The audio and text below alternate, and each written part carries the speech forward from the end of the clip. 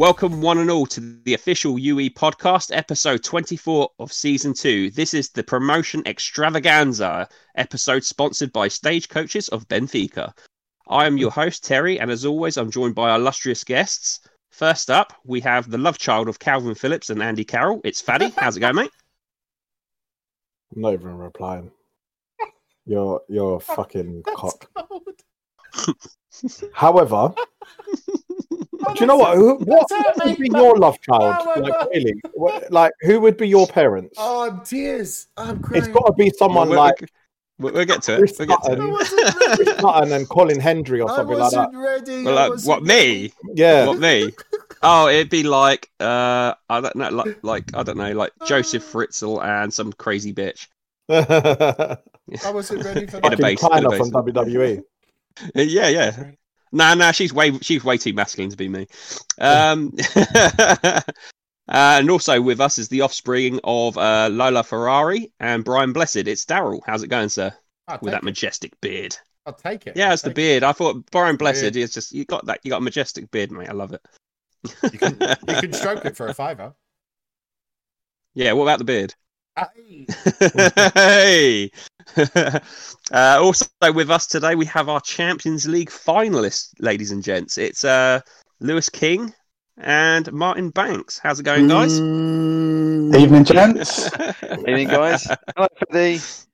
Fuck You off. expect us to be here tonight? Fuck off. Just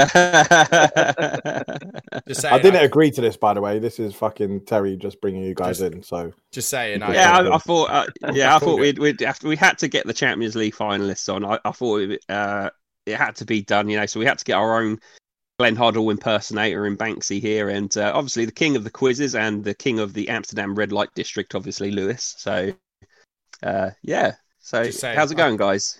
I called it. Just saying. Yeah. do you know what? We're going to hear this all the time. It's going to be like when he beat you, Terry, in the league to stop you being invincible. No, he never beat me in the league. He never beat me in the league. Still No one beat me in the fucking league. Still stops you being No one beat me. invincible, mate. Don't care. Just, Don't care. Won the league unbeaten twice. Anyway. Are we good? We good, guys? Yeah, all good, thank you. All good. Yeah. So obviously, we'll quickly just we'll get to the Champions League final and your turns in a minute, lads. But obviously, as we said, promotion extravaganza, boys. Daryl, good start. Yeah, good, I'm happy. Good day today. It's a good day, isn't it? It is. Yeah, we're up. We're done. With the 2-2 draw. This one was the one of the 3 games coming I was worried about because Guy at Nims has done wonders. And if he had this form like earlier in the season, I think he'd be pushing for third. I had a man injured as well, but yeah, I'm really pleased to get the draw. And Gorod Eagles could only draw with Dave at Mainz, so that's it. 7 points clear, 6 to play. See you in Division 3, innit? Very nice. It's nice with a couple of games to go that I don't have to worry, so I can experiment a bit. I'm not too bothered where I finish as long as it's top 3, so I might experiment a bit. Indeed. And Faddy, obviously, another one goes up. Well, I mean, to be fair, a couple of weeks ago, it was more inevitable that it's going to happen. It's nice to have the pressure off now. Surely, yeah, 100%. My main concern at the minute now is obviously I've still got injuries and stuff like that, so I'm just going to try players out. I can technically still win the league mathematically, because I've got to play Newcastle and Brentford as my last 2 games. But do I care? Not really, no. Because apparently... You still go for it, but you're not fussed. If you didn't have so many injuries, would you go for it? Yeah, I probably would. Yeah, I probably would, if I'm honest.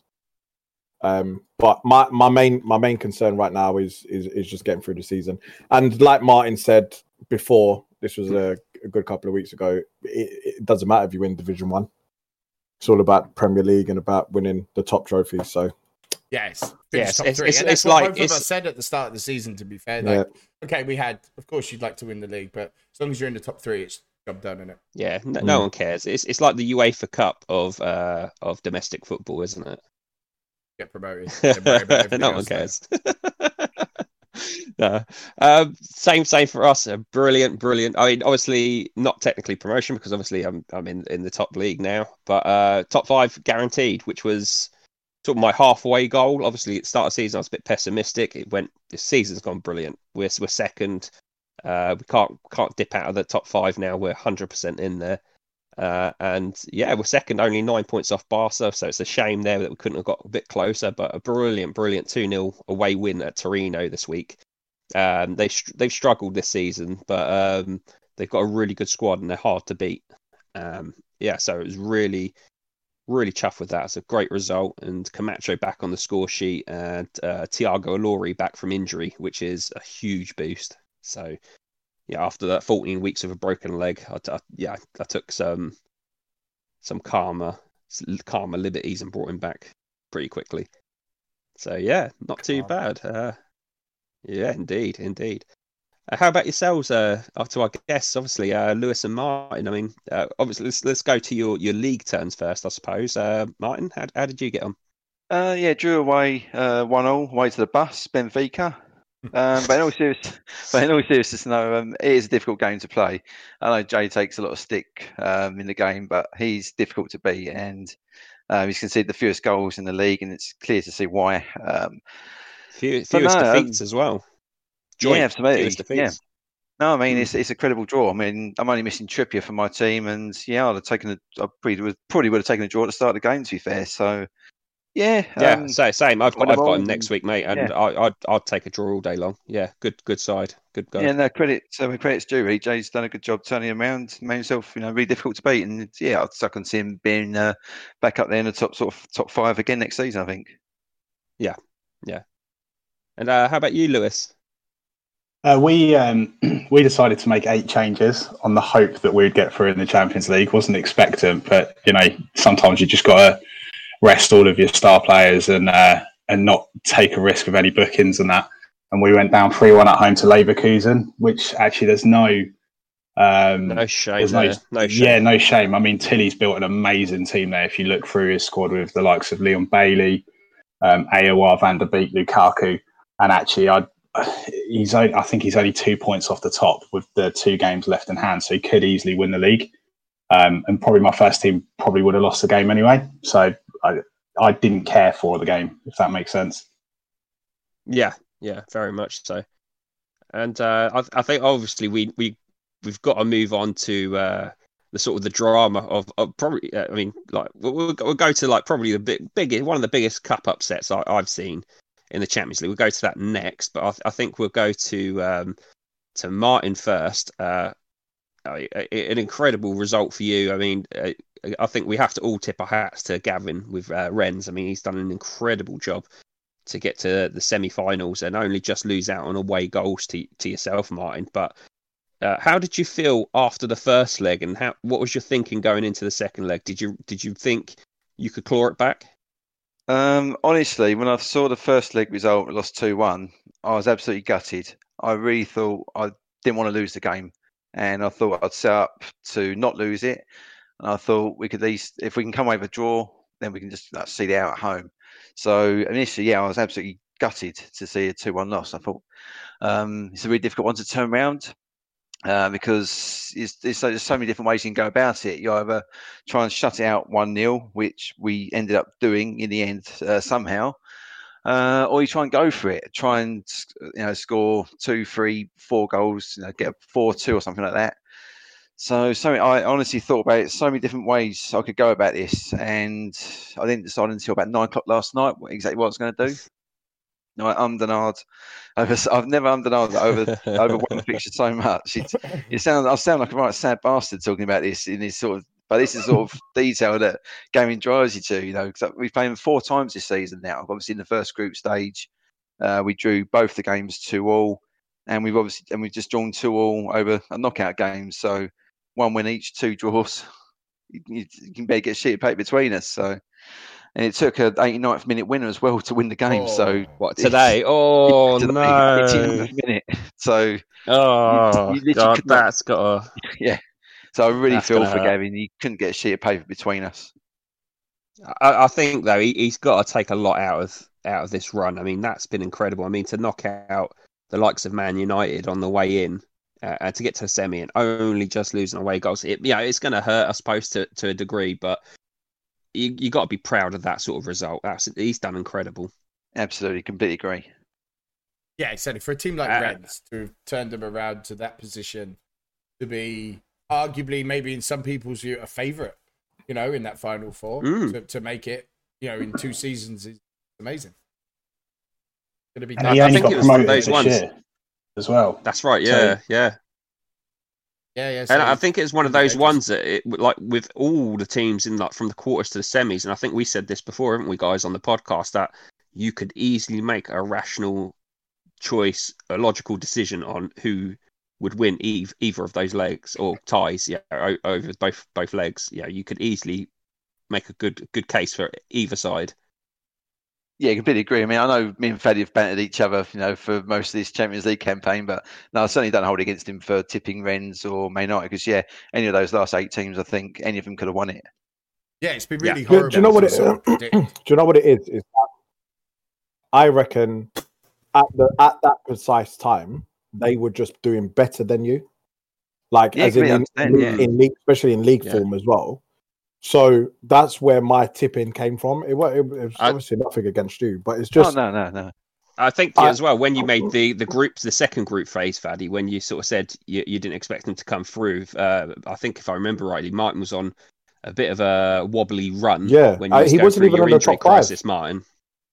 Yeah, he wasn't even in the top 5. So all of my predictions come from their league form. Maybe I need to look in a different way and say, okay, well, their league form is obviously different to their cup form, but it's surprising. I think you've done really well, mate, to get to the final. Luck was on your side as well, which sometimes you need a little bit of. So well done, man. Cheers, mate. I'm not going to deny that. The away goals over last 2 rounds, so it doesn't get any tighter than that. Yeah, and I suppose now also we have to go to Lewis as well. I mean, what a turnaround, Lewis. I think last week I spoke to you, Terry, about it, and I think Martin, I'd spoken to you as well. I was gutted with that result last week. Yeah. We'd had a 16th minute red card, and I think it was 97th minute, basically an own goal. I don't think the match engine can do own goals, so it said that Martial tapped it in, but the text said that it was an own goal. And actually coming so close to hold them to a 1-0, I would have fancied my chances to at least do something, but a 2-0, I thought it was done and dusted. And you guys on the pod, apart from Daryl said that he had to stick with Ajax because that was just who he'd picked. But realistically, we had no chance of going through. And even I thought that. So I spoke to. I had an idea in mind with what I was going to do with my team. I spoke to 1 or 2 managers just to gauge a couple of bits and pieces, just to sort of see their thought, because I got to this stage anyway, which was far beyond expectations that I thought that Ajax could do. Because if you compare our squad to some of the others in the league, we shouldn't be anywhere near that. So actually, to get to where I had, and then for me to feel like the computer had done me a little bit last week with those decisions, I thought actually I'm just going to engage the brain of 1 or 2 other managers and then just see. And actually, I was pretty much spot on already with what I had in mind. It was just sort of a slight tweak. And then going through the match tactics today, I think the overriding thing for me, looking at it, Ben at Real Madrid, he changed his left wing back out. He put Mendy in ahead of Sessegnon, and my right midfielder, there's about 6 or 7 lines of commentary just where he's taken Mendy apart. And actually something like that was probably the difference. Although only one of the goals was related to that, actually that could have a huge impact on the overall ebb and flow of the game if you believe, that the match text reflects the actual game in the computer and stuff. So it's a ridiculous turnaround after what I went through in 120. If anyone had told me that I was going to do this in 121 after a couple of seasons, and even through the group stages that we've done, because I remember a couple of podcasts back, we had our second group and I was in with Maxi, Skeen and Amir. And I think, again, only Daryl tipped us to get out of that group. I think it was Skeen and Amir was the overriding sort of popularity. Yeah. I went hands up. Yeah, I went for them too. And then, by hook or by crook, we got past Leipzig on away goals. Again, Dale, I can't ever beat Dale, but we managed to squeak. I think it was a 2-1 away from home, and then he beat us 1-0 in that one, and then this game. So I was trying to explain to the missus earlier about what a sense of achievement it was, and she called me a stupid idiot. But there you go. She's got a point, but that was nothing to do with Yui.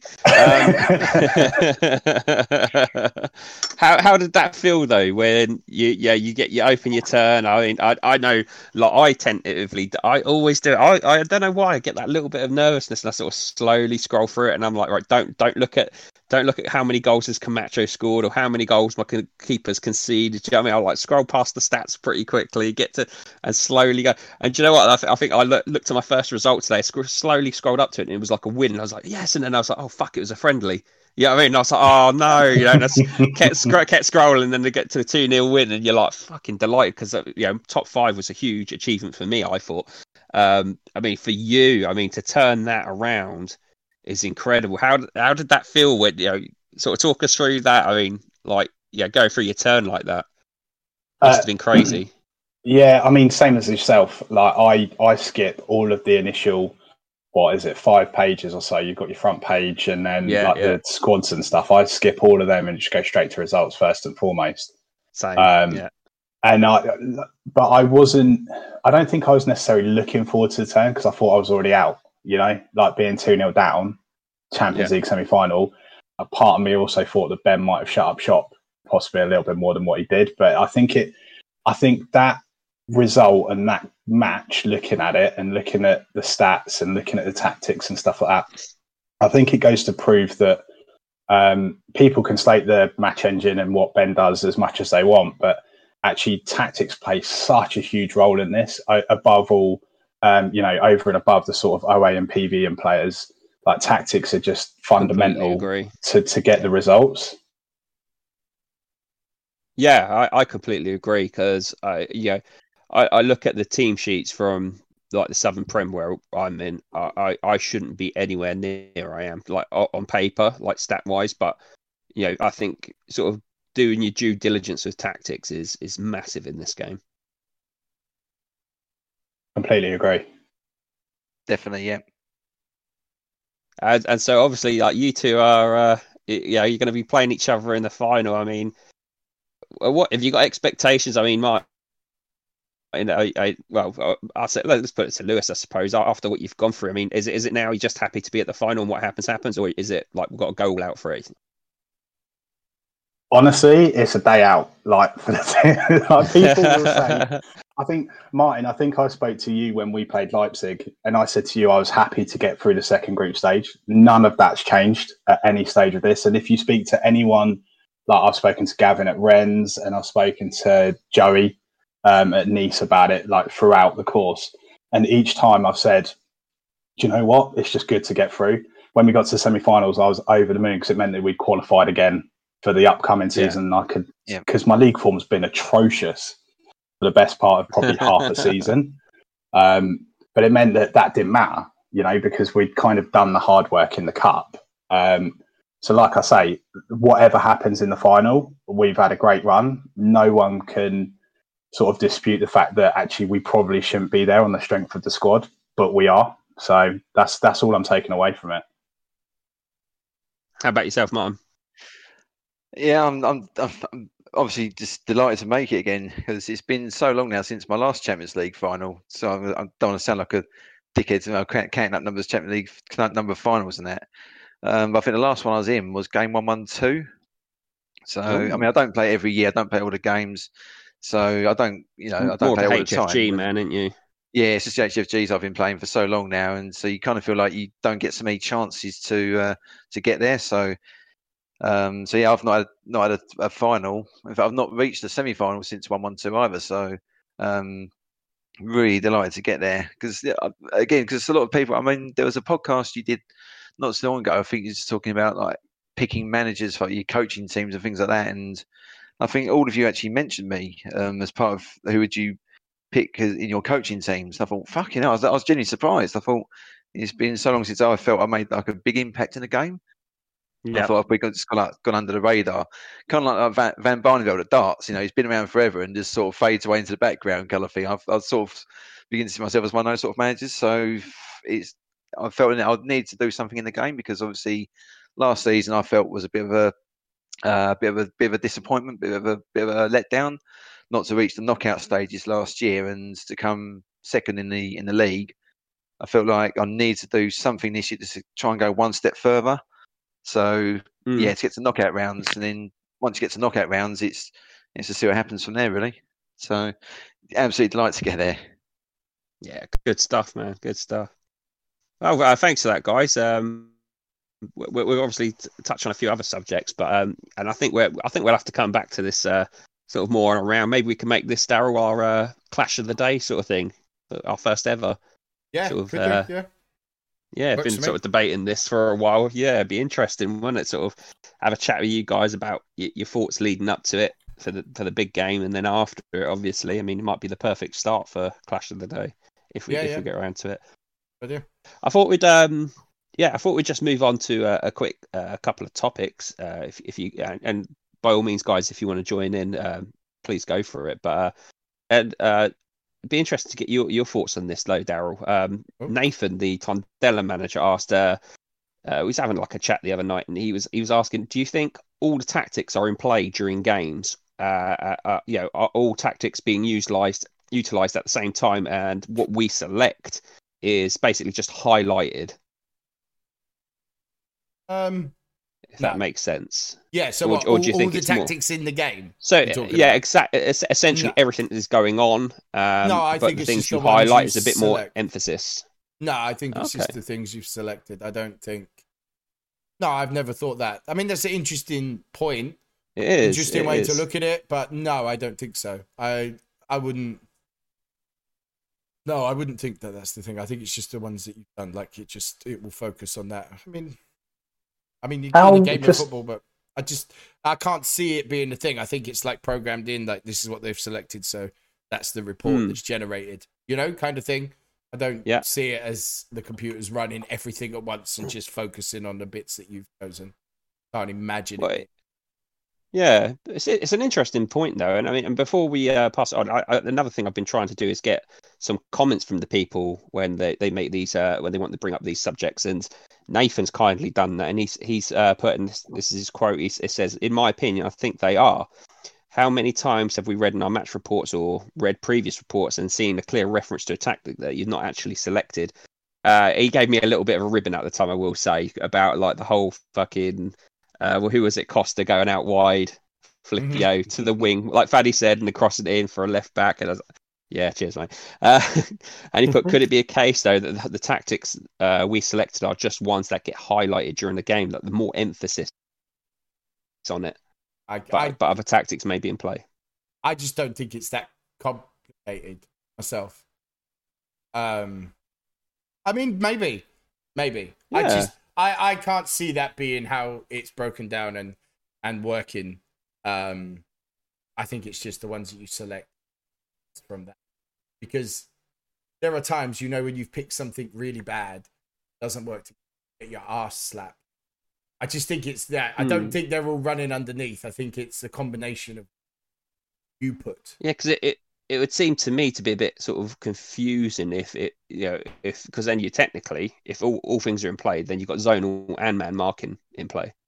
Exactly, and so on that basis, you could leave it all blank, and it would still run underneath and give some match report. Maybe I'll do that now that I'm promoted. Yeah, let's try it. Just select no tactic and just let us go. Yeah, Ben will say, "I'll normally just play what you played last week," and you say, "No tactics." Yeah, I'm going to try and just make it all blank. And see. Yeah, I think there is a bit of each tactic. Even if it's only a small amount, because I've seen quite a few times. Yeah, goals have come from something, and you think, "Well, I didn't play that," and. You might score. Left wing back might score a header or something, and you're thinking, "Hang about, I didn't play, play to wings or anything." And so, I'm in agreement. A small amount. I'm in agreement with Martin. Even if it's just a small amount, it's definitely in there. Faddy, do you want to frame this moment? What, me agreeing with Martin? I kind of agree with you in the Oh, sense. whoa! Ever since you said about what happened, I mean, this is a bit of like what you said to me about what happened against Barca, and then talking to Nath the other night, it's really made me think. It's made me think because I've sort of gone through. After that, I went through a lot of my stuff, because I thought I don't want to be unfair and call out something that should, that's there. Do you know what I mean? That should be there or naturally is. And there's been like times where only once, maybe twice at a push, like Camacho says, got on the end of a header, and got one, scored a goal. And it's like, well, I've never used anything aerial. I've never played to wings. I don't play aerial bombardment. So there's something underlying there. There's like a natural progression of a game at the very least. And then what I select is emphasized. So yeah, maybe. It's interesting either way. What do you think, Lewis? What's your thoughts? I think in any game of football, like say for example, you're watching, I don't know, Sam Allardyce and he's playing route one straight down the middle. There's always going to be that element of players moving out wide. Like players in real life are never going to follow tactics kind of down to a T and to the letter of the law that they've been trained to do or that they've been told to do. There's always going to be some player sort of imagination, around that as well. Mm-hmm. Exactly. So, like, because you're saying, like, Camacho did a header, you're assuming that. I mean, look, take Sam Allardyce, for example. Look at one of the best players that he's had was JJ Okocha. That wasn't a Route 1 player. Yeah, true. So you're Very saying true. Because you've never play to wings or aerial bombardment that you're never going to read that a player's Yeah. ball? No, I think my problem always was it's just football. I don't think it's every tactics running It's in just the natural. background. I think it's just football commentary. Do you know what? I think you're right there. Out wide. Yeah, it's a very, very good point. They're never going to head a ball. It's just never going to be a game of football. Do you know what I mean? But that's a very valid point. Let me just touch on that quickly. In like non-league football, which is what I'm in at the minute, if you've got a team that you want to play, you want to be able to pass the ball, play out from the back, you want to be able to do all of those things, there's going to be points within the game where the other team press you too much, so you're not able to play. So what are you going to do? You might want to hit it long. You might want to hit the pockets. You might want to play it out wide. You might want to do different things. But if you are just stuck in one thing, then you're just going to keep losing the ball, and then you're going to keep conceding. So sometimes your players might just clear it just to get out of the danger. So that would be a long ball. Do you see what I mean? It automatically happens. It's just commentary, not tactics. Yeah. Oh, okay. Interesting. I think what's it like a randomly generated? Yeah, I think it's commentary. Yeah. More than tactics all running underneath. I think it's the commentary that comes out. So. Okay. Let's move on to another topic that was sort of brought up. It's more something that a lot of us were talking about on the Discord voice chat a couple of nights ago, and it was in regards to rises for players. I mean, there's some people. I'm an advocate of this myself. I just think it's a scalar. I think if the question is about stats rising, and some teams have not had as many as others. For me, though, I think it's like a scalar. I think some players are like, so say you've got someone who's, it's like a decimal point and it goes quite a way. So say like you've got a player that's 9.450, they might not, if they're capped at that, they might not go any higher. If they've got a cap in it and it's going to be slower to go from a 9 to a 10. I think it works like that. I think the multiplier, like going from a 3 to a 4, is going to be a lot quicker than a 9 to a 10. So I think some of the big sides that and some other teams that have got big players, say, are struggling to get rises. I think it's purely, me personally, I just think it's purely because it just takes time to get them to go from a 9 to a 10 rather than a 6 to a 7. But some people think, could it be linked to what league you're in or the stature of your club, like a multiplier for how big your club is, or a multiplier for how big the league is that you're in. What's your thoughts on that, guys? Should we start? Yes and no. Like, so what you're trying to say is that if you're in a harder or the Premier League or whatever, then it's different to being in the lower league. I think. Well, I don't think he would mind too much me sort of saying. I was talking to Amir, and he's been really, and he has showed all us at various points that he's really struggled for rises this season.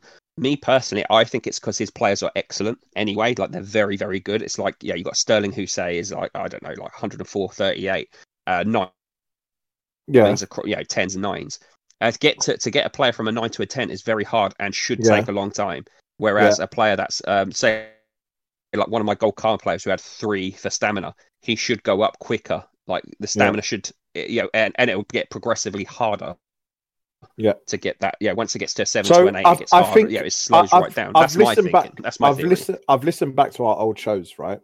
And I've done this on purpose because I think this is the bit where we touched on with Ben, and we've nearly figured it out. And it's all of the stat rises are not 9 to 10, right? And I've said this before. It's 9.1, 9.2, 9. And that's how it goes up. A player with pot will automatically always increase that 0.1 level, right? Obviously, it's not a guarantee, but it's more likely that they'll always increase on every bit of training, right? Training in itself, the wording of each training session is split up into 5 different categories, right? And the categories are outstanding, notable progress, etc., etc. You know the comments that you get. I don't need to go through every single one. And in those 5 sections determines what increase there was on your player. Now, if your player excelled within that practice, then they're more than likely have gone up that 0.1 portion. If it says notable progress has been made, they have already increased all of those points, have got to the 0.9, and they are now on the 1.0, so they get the stat increase, which is why notable progress has been made.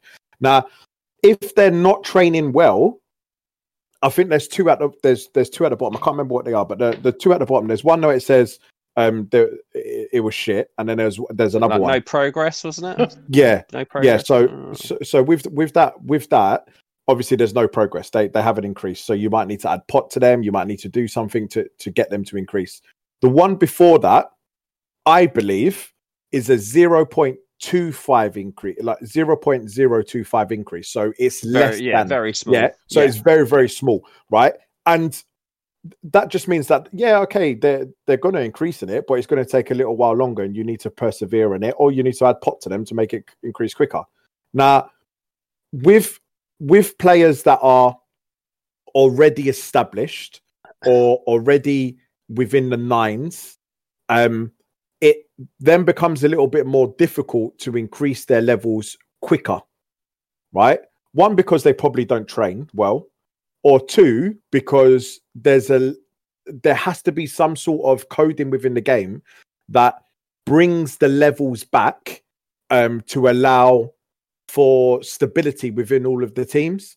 So, like, okay, cool, they're in the Premier League and they've got a good squad, but you need to take into account the championship teams that are about to come up, and they need to be able to compete without being a decrement to them and decrement to their team.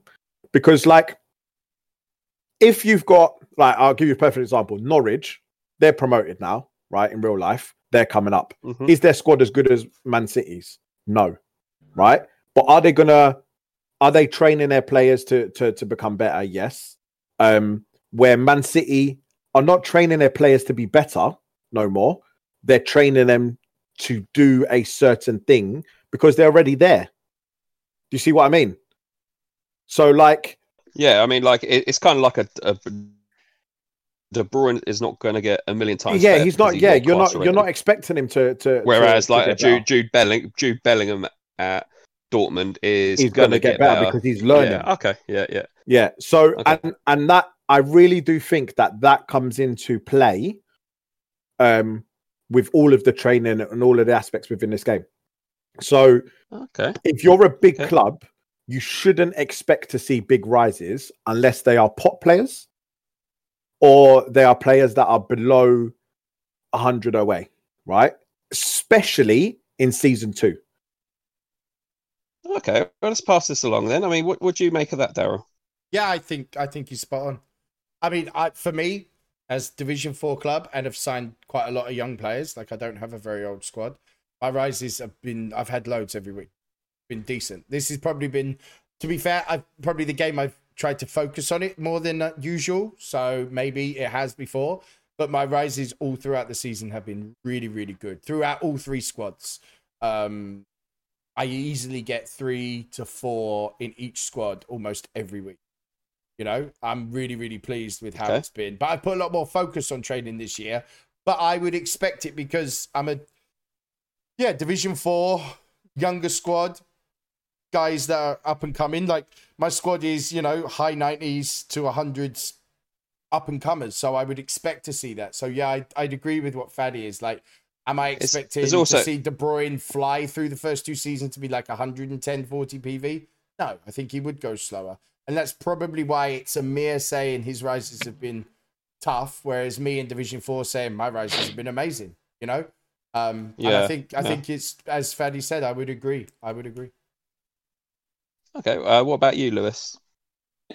I think Daryl hit the nail on the head. I think age plays a massive part of it. I think the younger the player, the more potential. I don't want to use inner potential or anything like that because I don't necessarily dangerous words on here. Dangerous words. But I think that they've got more scope for improvement. Is probably the best way of putting it. If you've for example, if you've got the Sterlings or you've got De Bruyne's or whoever, they're 28, 29 years old. Might be the case in the game now. Naturally, they're not going to improve as much as someone who might be 19, 20, 21. I think age plays a massive part, and I think the number of games is absolutely vital for the end of season rises. You might not necessarily see it through the rises they get throughout the season, but I think if you had, for example, a 19-year-old who's played 20 or 30 first team games, because I think that makes a difference as well, I would expect them to rise more than a 28, 29-year-old that's got maybe 40 games, even if they're the same OA, PV, or whatever else as well. I think you've got it. There's also going to be those ceilings and caps that Faddy's spoken about, that if a player is an 8 or a 9, it's going to be a lot more difficult to get that up to a 9 or a 10. So the 5s can easily turn into 6s in comparison. So it also, there's going to be so many factors. There's going to be the individual training that you put on them, your team training. I think there's so many different things that can affect it. But for me, I try and focus on the age of the player and the number of first team games played. I think they're the vital ones for me. Yeah, I'm in agreement. Yeah. Okay. And what about you, man? Yeah, I generally agree with what you guys have said.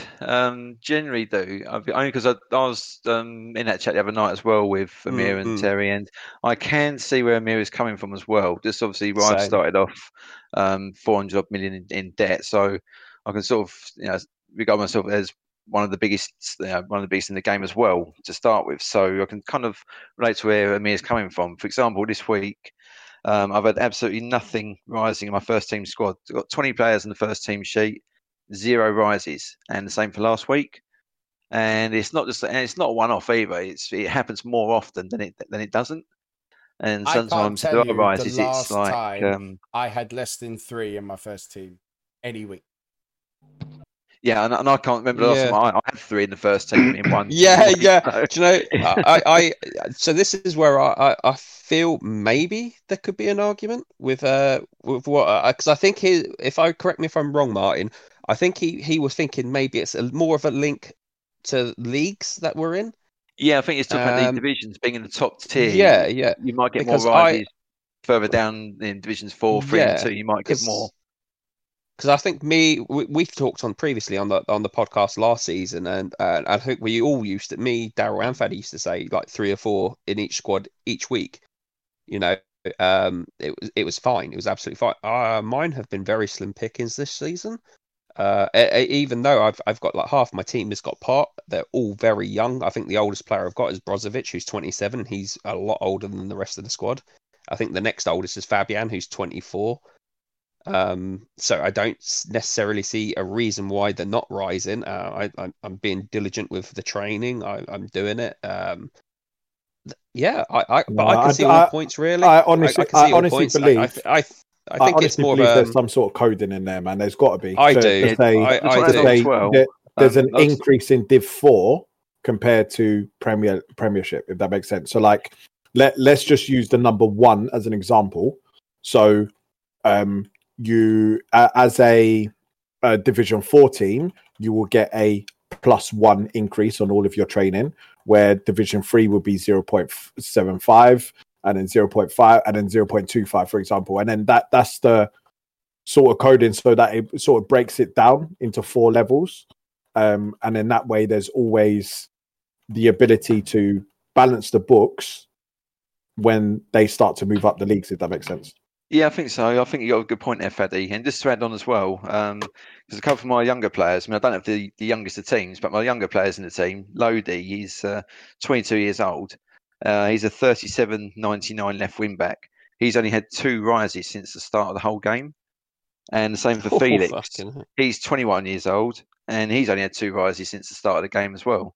And so it'll be interesting at the end of the season because Lodi's played 29 games and Felix has played 35. So it'll be interesting to see what happens in the season. And that's another thing I was going to add as well.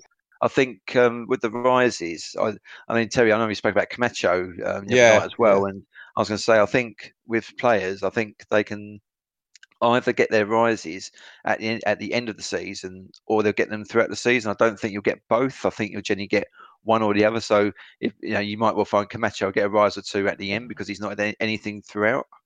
Yeah, this is where I go back to. I think it's just a multiplier. I think it's a scalar and it's a multiplier because I would imagine if he goes up quite well at EOS, it's because he hasn't gone up through the season because he's gradually increasing in everything. And then you get X amount of boost because obviously it's like there's an off season, isn't there, in between, and everything. That's why you get the stat rises at EOS. And he might tick a few boxes there, so he might get like a 408, couple of PVs, do you know what I mean, or something. So I've sort of more leaned to that. There's like some sort of multiplier and a scalar of like Faddy was saying there of they're 9.45 something or other. Yeah, they're just shy of that 10, but like by EOS, with the training plus the little boost at EOS, I think that's where that comes into it. That would be my sort of thinking. But let's move on anyway. And I thought we'd actually for once we'd sort of just very quickly touch on something a bit more positive. I think because sometimes we sort of you discuss some of the negative aspects of the game, and I think it'd be nice to sort of touch on just like a little bit of positivity. I mean, what's your thoughts been of game 1-2-1 in general, guys, and how your clubs are fared this season? Sorry, 1-2-1 this season, that is. Sorry, and how your teams are fared, and what are your expectations for next season? Well, I can answer for Martin straight away if you like. Go on in. He's loved every minute of proving me wrong, and and making the Champions League final for the first time in 15 years. So I think it's behind that, Steve. I'll get your point though. You did make a good point. No, I'm not far off, am I? No, for me, it's been a little bit of a roller coaster because obviously right at the beginning of the season, I set the ball rolling straight away. I went top, won first 2 games, doing really well. Then I started sort of going through a blip. I dropped out the top 3. And it was just like, fuck's sake, like, what the hell is going on? And I sort of figured out where my problem was. And it was my other winger who didn't have flair. He wasn't increasing. So he was still 93. I didn't have pot, sorry. He was still 93 away, only performing 70s, etc., etc. And it was like, oh, all right. So I added pot to him. He's increased loads now. He's like 97 away now. And he's obviously improved in performance. That then obviously propelled me into the top three, and I sort of stayed in there. And once I knew I was promoted, which was, to be fair, a good 5 weeks ago, I knew I was really in with a shout. It's very unlikely that I wasn't going to get it. I got rid of Fabianski, and that fucking cost me, man. Like, so bad. There was a point where I even went to Missile and I was like, mate, just, you're not doing anything in the league. Loan me your goalkeeper for 5 weeks. I need to do something until the end of the season. And we tried to do the deal, but it didn't go through because loans are a little bit different to signings. But and it's completely thrown my whole season. On top of that, Ben White getting injured, who is obviously my best centre back, and it's just little things like that. So it's been a little bit of a roller coaster. I'm promoted, which is great, which is exactly what I aimed for at the beginning of the season, but I'd done it at to a decrement to myself, you know, like I had to spend loads of points to try and get something out of it. I've got players injured and I've lost probably one of the best goalkeepers in the game for this season, that is. So, yeah, bit of a shame, but yeah, roller coaster is the best word I'm going to use for it. Yeah. So the squad's exactly where I want it to be. We've had the season that I wanted to have. I wanted to go up. I'm still really pleased with like the community aspect of the game. I think it's been better than some of the games. You know, some previous games me and you talked about, well, we're kind of done with it now. Maybe we've just outgrown it, not really feeling it. We've had those conversations a couple of years ago, you know? And this game's been very, very different to them conversations that we had on the reasons that we weren't going to do the next game. Do you know what I mean? It's been very, very different. I think Discord has helped. I think like voice chat has helped. I think stuff that people are doing, like the quiz and this and brag and, you know, the betting stuff that people can get involved in and do as mates more has been excellent. So yeah, I think it's for end of season 2 to have, what are there, 3 manager spots available, 3 or 4? There's not even that many.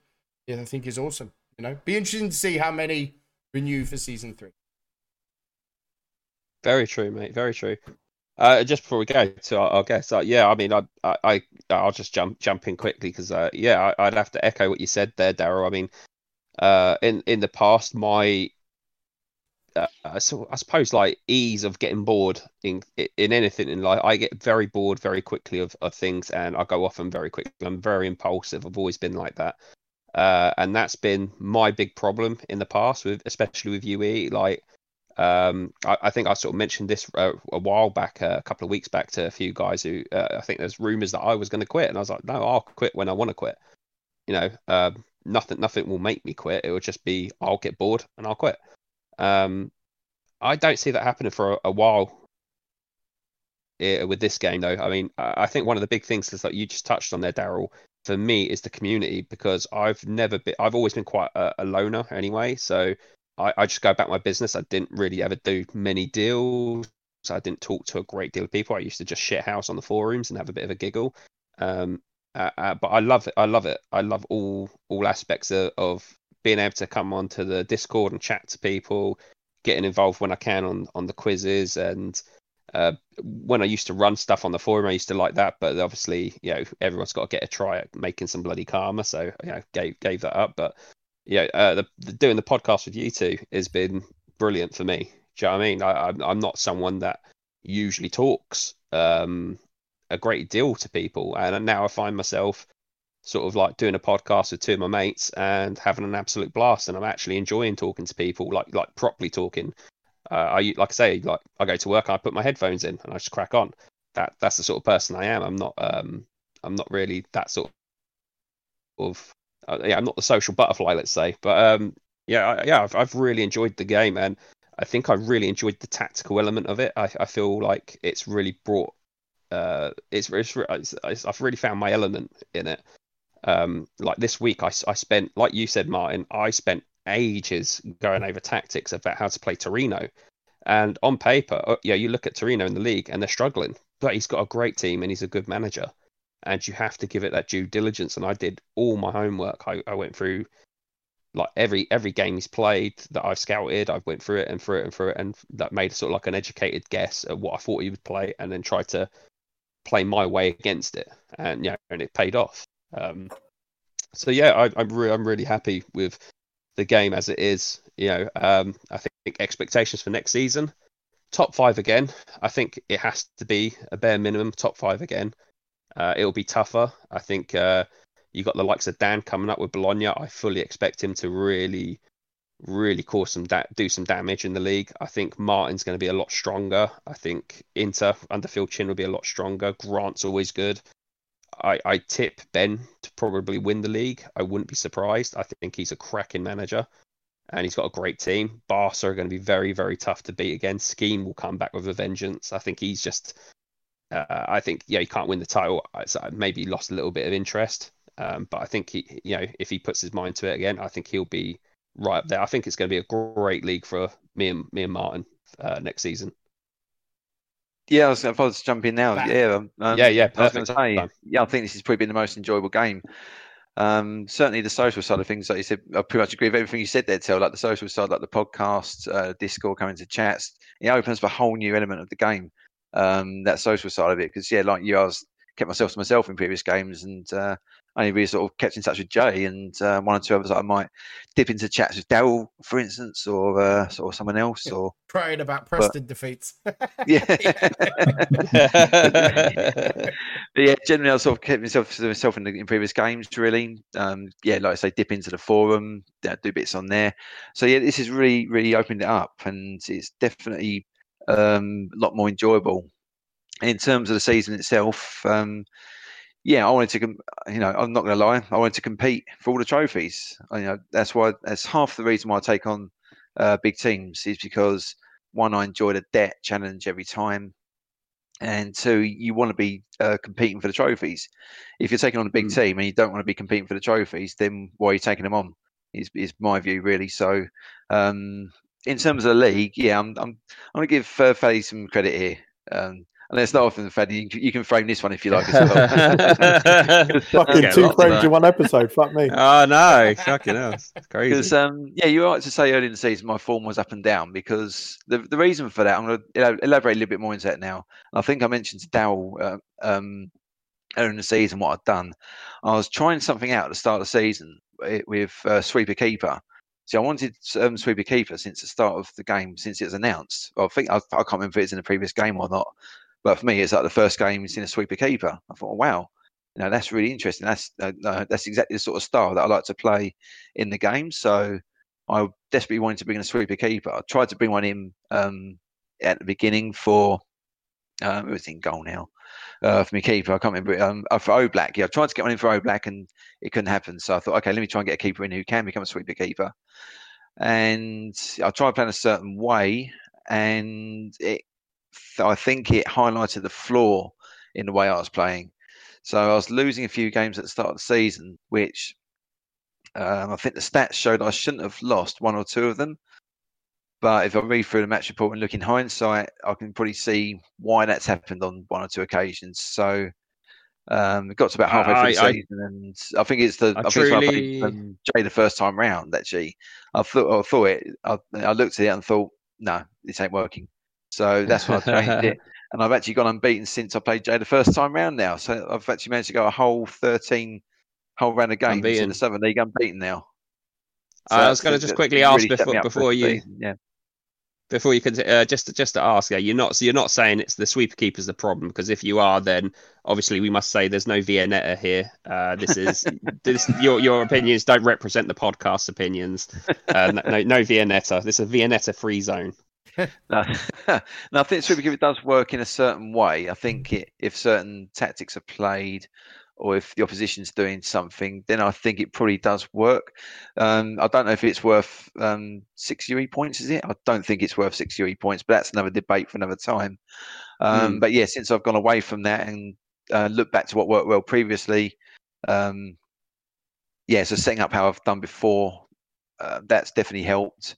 And yeah, so I've gone unbeaten in the league since then, which if I'd done that from the start of the season, I still probably wouldn't have won it. So the one thing which I don't have any regrets about trying this out is I do like to try things out in games. I do like to experiment with things, to try and get little edges here and there, little fine margins here and there to try and help in the game. But I tried something and it didn't work on this occasion. But I don't think it would have affected anything because Barcelona had the league wrapped up after by week 13 anyway. So pretty much. Nothing lost then. It's not hindered the Champions League for me. So I'm really looking forward to next season. Like you tell, it's echoing what you just said about the league. It's only people who've got a realistic chance next year. Yeah, I wouldn't want to. I mean, I think I would say that my top four, I would say would be you, Skeen, Ben, and probably Barcelona.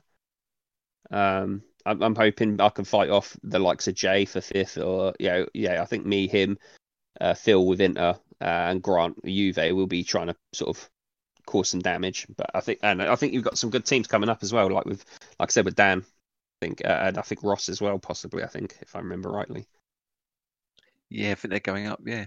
Yeah. But the other interesting thing is that pretty much everyone is going to be playing Champions League as well. So everybody's going to have to double playing twice a week. So. Oh, that's it. Jay's going to win the league now because everyone's going to be concentrating on it. Even Jay shit out his way into it this next season. Yeah. Oh no, I know that, but I mean, wouldn't it be typical Jay to actually not worry about the Champions League and go and win the league? Running out 1-0 and then a 0-0 the week after. Yeah. And how about you, Lewis? I think for us, you guys on the pod touched on it probably about a month or two back now, is like my Ajax team's been all right this season. I think it's probably, if you take the Champions League out of it, it's probably like a C grade. But adding the Champions League run into it is like a B+, A- kind of thing. We had a horrendous run. I think we lost 6 on the bounce. And it was looking like we were going to get dragged into the relegation fight. I think we went from 3rd or 4th down to 5th bottom at one stage. But thankfully, managed to turn that around, because sometimes when you just get on those kind of runs, it's just difficult to then sort of prop yourself up and to pick yourself up as well. Sometimes you just think, actually, I'm not going to bother sending the turn. But to continue doing it, we turned it round. Thankfully, the cup form didn't suffer as a result. I think maybe I was putting a bit more time into the Champions League games than I maybe was the league game, and you just can't do it.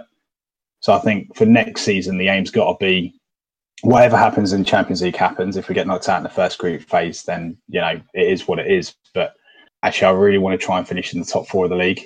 Bayern and Leverkusen are probably going to be up there again. I think Will's Lyon are looking strong still. But then if you look at the league, I think there's something like 5 or 6 points separating about 8 or 9 teams. It's so tight in our league. You've got, I mentioned Joey earlier and Gavin that we've already mentioned today. There's Nick at AZ, who's probably surprised quite a lot of people. Which, a crazy one is... Sorry, I was just going to say, another crazy one which you would have seen is, I think we said on the podcast recently, Dan with Lille.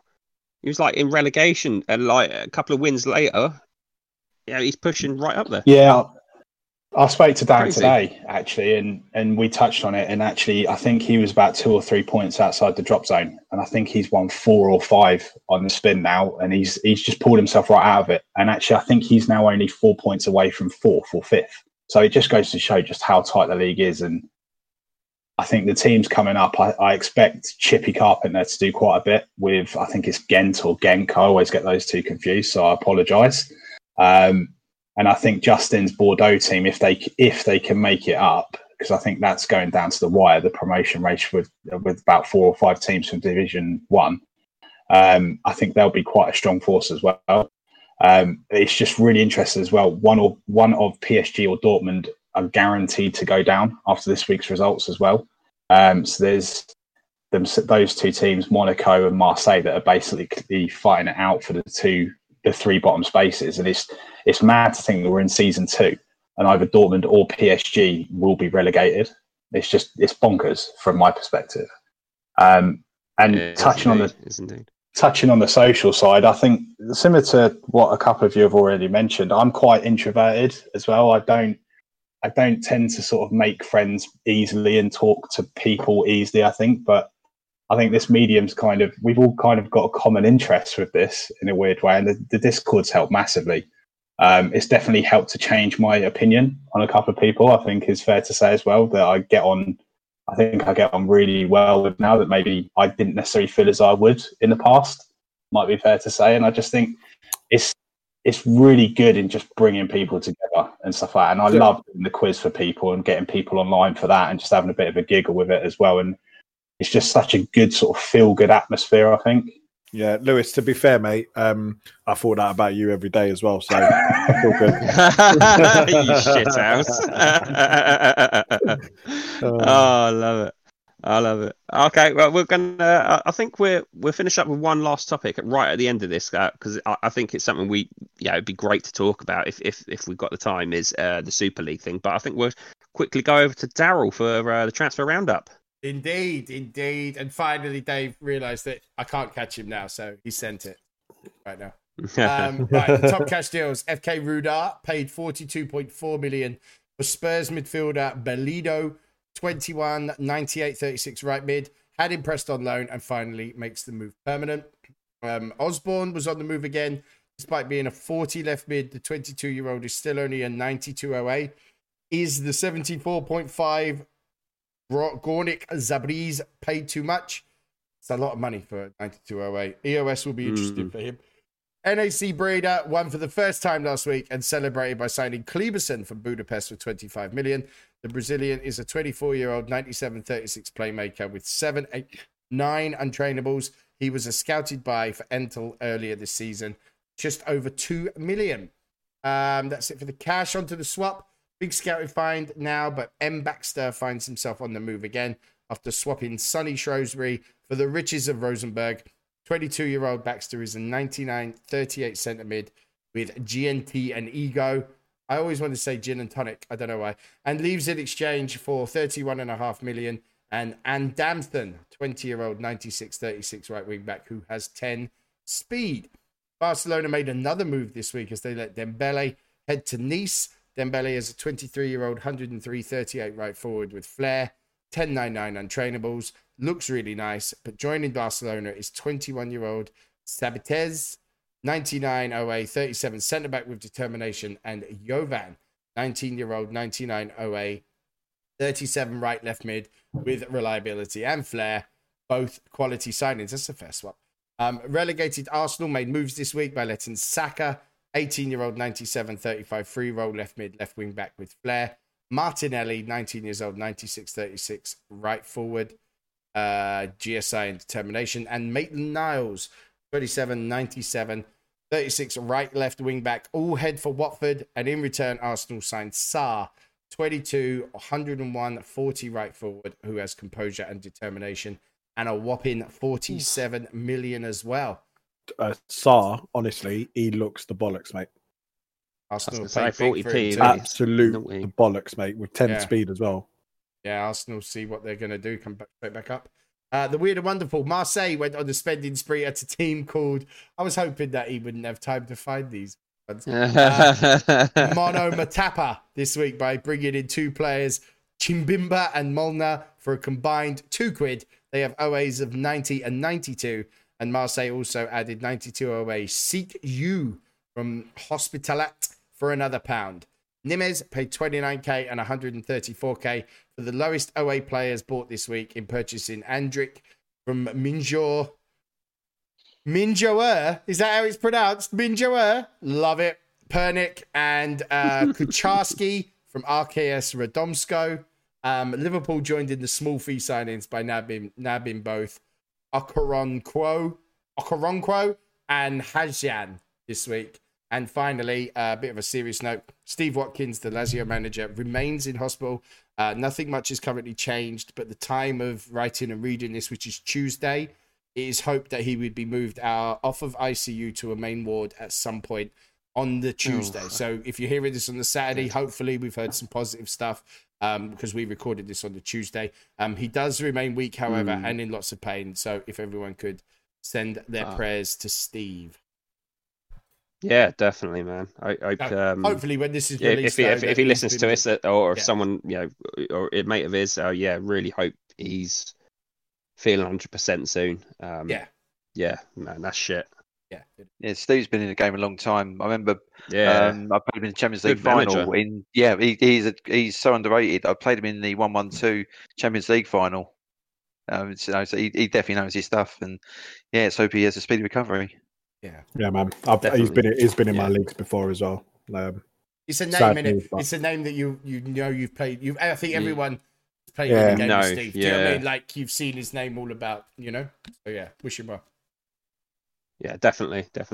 We'll just finish up with the quiz, and obviously we're quickly right at the very end, if we can. We'll just touch on obviously the Super League. But yeah, because I'm about to stick my 13-11. pen up your Daryl's nose. leading. Faddy has to start winning. So here we go. You're lucky you're living so Daryl. far with the time you're taking. So. Sorry, mate. In 2004, yeah, we're going to be really quick on these answers, so no Googling or asking Alexa, Faddy. Come on. Right, Daryl. In 2004, Charlton's ground, the Valley, hosted the international tournament called the Unity Cup. Who won the trophy? Oh bollocks! I didn't even remember that. You can't ask Martin either. Why? Why can't I? I think I remember who competed, but It was called the Unity Cup. That's the one. I think it was. I've got two. Nigeria. It was Nigeria or Jamaica. Nigeria. Yeah. Okay. You got it. It was You called got the it. He's fucking Googled it. Giving him Faddy. bollocks. West Ham How won many their points first do ever I give game. you? Shut your mouth. Yeah. West Ham won their first ever game at London Stadium with a Mikel Antonio header, but who delivered the cross? What West Ham player delivered the cross for Mikel Antonio to score the first ever Snodgrass. goal? No, Gokhan Toure. Oh, fucking hell, Tor. Yeah.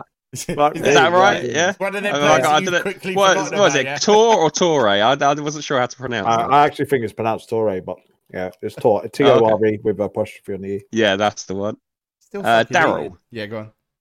We're going to the disciplinary questions now. How long was Eric Cantona banned following his 1995 Bruce Lee Kung Fu exploits? He got 9 How months. long It was was 9 months.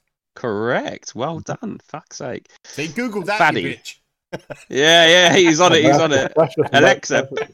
every Charlton fan knows that one, so believe me. Yeah, he's a Palace Oh, fan, okay, for fair fuck's sake. Oh, right. Oh, fuck. Because, yeah, you're right. Yeah, he's probably fucking Yeah, etched in it was gold. the Yeah, that's greatest it. Keep giving him easy answers that he knows. Yeah, He kicked a you got to Palace think, fan I in don't the know chest. nothing about fucking Charlton. He did what every Faddy, Charlton fan Faddy. has dreamed of. Lewis, you're taking over this quiz next season. Right? I'm not having this shit. He's a Charlton Faddy, legend, what but Chelsea never player played for was- Charlton. Yeah. Faddy, what Chelsea player was eventually sacked by his club and banned for football for 7 months? What Chelsea player was sacked by the club and banned for 7 months? It was Thingy for doing the coke. What's his name? Lutu. Halfway there. Adrian. Well Adrian done. Lutu. 2-1. Faddy. Daryl, sorry. Yeah, go on. Daryl. Which NFL quarterback has the record for leading the league in passing yards? It's got to. No. It's just retired. Drew Brees got yards, though. Because they made a big deal of it. He's only just retired. Oh, my God. I was about to say Brady as well. You nearly went Brady. I thought I could get you did. there. Yeah. Nearly. But no, I he's could just hear that. retired, I could hear and you they brewing said up for that's Brady. Like the only stat that he's beaten him on. Faddy. Fucking Google open there, mate. Who Because did you don't know Anthony anything. Joshua... Faddy, who did Anthony Joshua knock out to win his first ever world heavyweight title? What is that prick's name? Pulev. Pulev? Was it Pulev? No. Charles Martin knocked him down Oh. twice in I thought think it was second Pulev. and third round. Cool. Yeah. Don't care. Daryl, this will Shit, win I it for was you. Oh, Which pressure. action? Sorry. Who played the villain William Stranix in Steven Seagal's classic action movie Under Siege? Oh, I can see the guy. His name is not there. This will take me forever to think. No. Oh, 3. no, I know. Yeah, two, I can see him, and it's gonna kill me. Tommy Lee Fuck Jones. you. I saw him as Harvey Dent, and that's the annoying thing. Yeah, Okay. that was the one. That's the one. Faddy, to pull this back, you got a chance still. You got to get this right. Which action star was fired from the set of Predator, giving way to be replaced by Kevin Peter Hall? Which action superstar was fired from the set of the movie Predator, the original, giving way to be replaced by Kevin Peter Hall?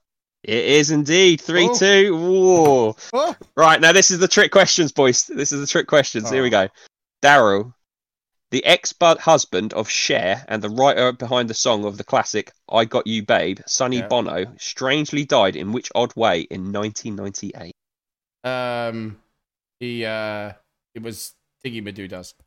It was a skiing accident. The thing's on sticks.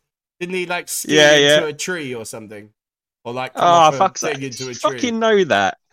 Oh, it's mad. I was actually going for really bizarre shit. It's not a trick, is it? Like, because it was so weird, it was everywhere. Well, tricky. Man. It was meant tricky. Yeah, not trick question. Tricky. He hit a. He skied down. Yeah, he went straight to a fucking tree, didn't he? A fucking tree, like a cartoon character. But yeah, he was apparently skiing perfectly fine, like just dead straight, and then all of a sudden veered off, and they checked him out. No drugs, no alcohol. What the problem was? I couldn't think of the word skiing. Then what the fuck? That's right. It's because you're googling. That's Daryl's won. Daryl's won and is the champion. But we'll ask Faddy anyway. We'll ask this one anyway, just for a laugh. All-time great singer Sam Cooke was killed in a bizarre circumstances in 1964 following a night out drinking. What happened to him? What do you reckon happened? Fuck those. I actually know that too. I'm gonna say he was poisoned. Do you know what? I'm going to pass this. It's not the right answer. I'm going to pass this Daryl because this feels like a very Daryl story. The hotel manager shot him in the chest. Yeah, and do you know why? Wow. Do you know why? Do you know the rest of it? Yeah, because of him being mouthy and shit. When he was smashed out of his face and with a hooker. He was mouthy. Yeah, she nicked all his shit when he fell asleep, and then he came to. He ran into the reception screaming about his shit being nicked, and he's completely bollock naked. Yeah, because they used to, in the hotel I'd work at, the manager would use that story, like for some reason, about guest isn't always right. They can shoot him in the chest. That's how. I know that one. Yeah, he got shot in the chest by the hotel manager. Okay, fair enough. Well, Daryl is the champion of the quiz, the podcast quiz. That means we can stop doing it for the rest of the season. That's fucking wonderful. Fuck man. Yeah, man. I know just to quickly touch on there, I just wanted your quick opinions before we finish up, guys. Super League, this bullshit European Super League, mate. Have at it. I mean, what's your thoughts, Daryl? It's disgusting. Gary Neville summed it up perfect. I can't stand Gary Neville. Gary Neville was 100% right. I think. Do you know what? The idea of it, I don't hate. Things need to evolve, like for Champions League and things like that. I do understand it. It's the timing and the way they're going about it and the absolute spiel that's coming out of fucking Perez's mouth at Real Madrid, like the utter nonsense that he's talked today. Yeah.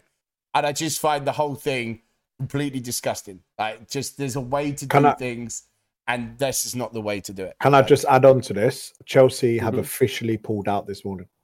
But actually, with the last half an hour, disbanding it as well. Yeah, Man City are apparently pulling out now, and they're all coming together. All 12 teams, they're coming together either tonight or tomorrow morning to discuss. It's just been done so stupidly.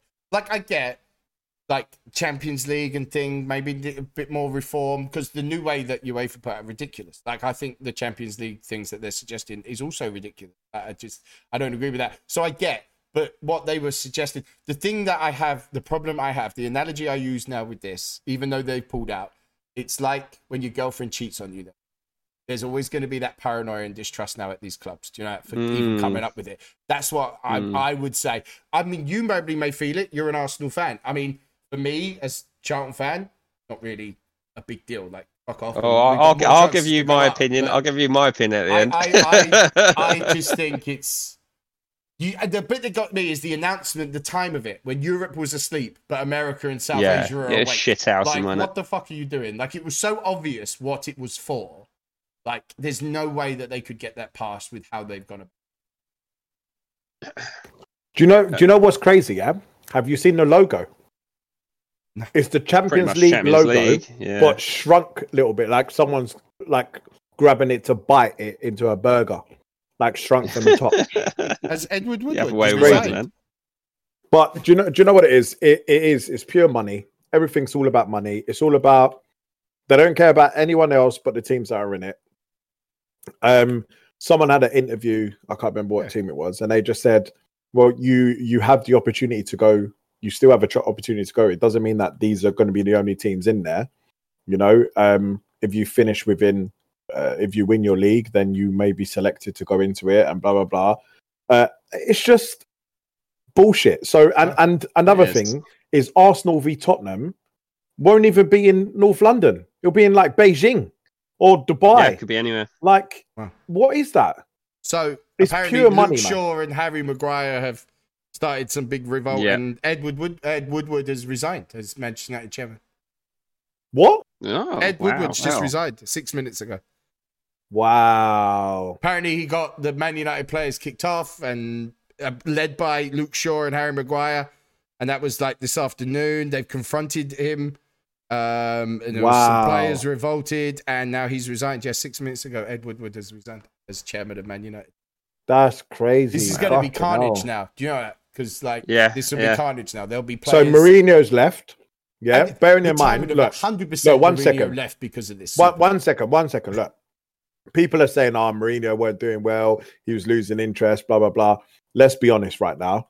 Next week is the cup final.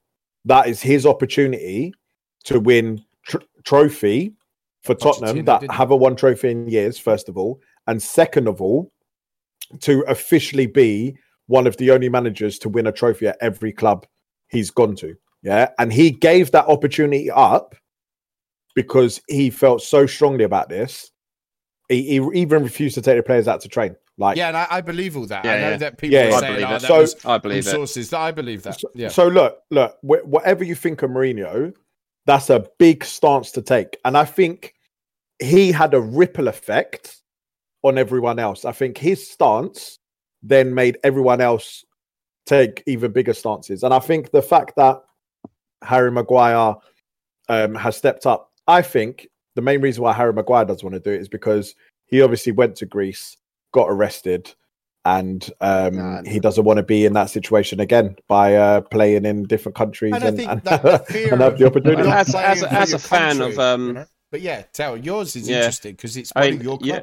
It's your club. Mate, I got to admit, I was fucking furious when I heard this. To the point, I would have no objections to never watching them, following them ever again. I'd still love them. Nothing would ever replace them. I couldn't go and watch another team. I could go and watch another team, but I couldn't go and watch another team and feel the same way. Arsenal have been. I went to my first game when I was 6 with my dad at Highbury. I think it's against old Wimbledon. I'm pretty sure.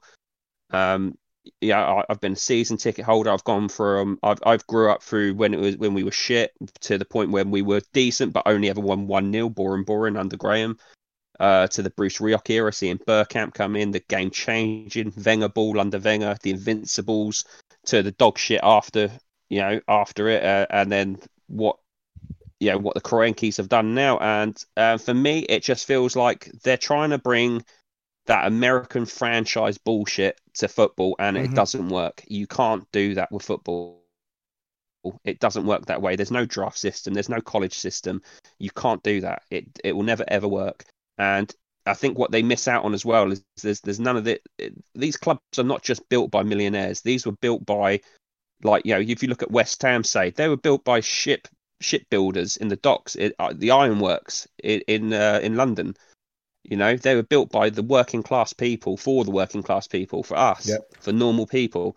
These teams aren't built for these wankers, and it really fucking upset me because it's just like I say, I've been a diehard Arsenal fan all my life. I can't watch them now because it hurts seeing them that bad. I know I banter a lot with you guys about Arsenal, but it genuinely fucking hurts watching them being that shit. Do you know what? Do you know, for me, right, in terms of exactly what you're saying, is I understand football is now a business. Yeah, I fully understand that, and I can see why people are coming into the game, because they can see that there's money there, TV money, all of this sort of thing. And it's just the adrenaline and the excitement of picking up a team that like Newcastle, who are obviously in the process of being bought out again, and taking them from what they used to be and getting them back there, that's a massive adrenaline rush for a new owner, you know?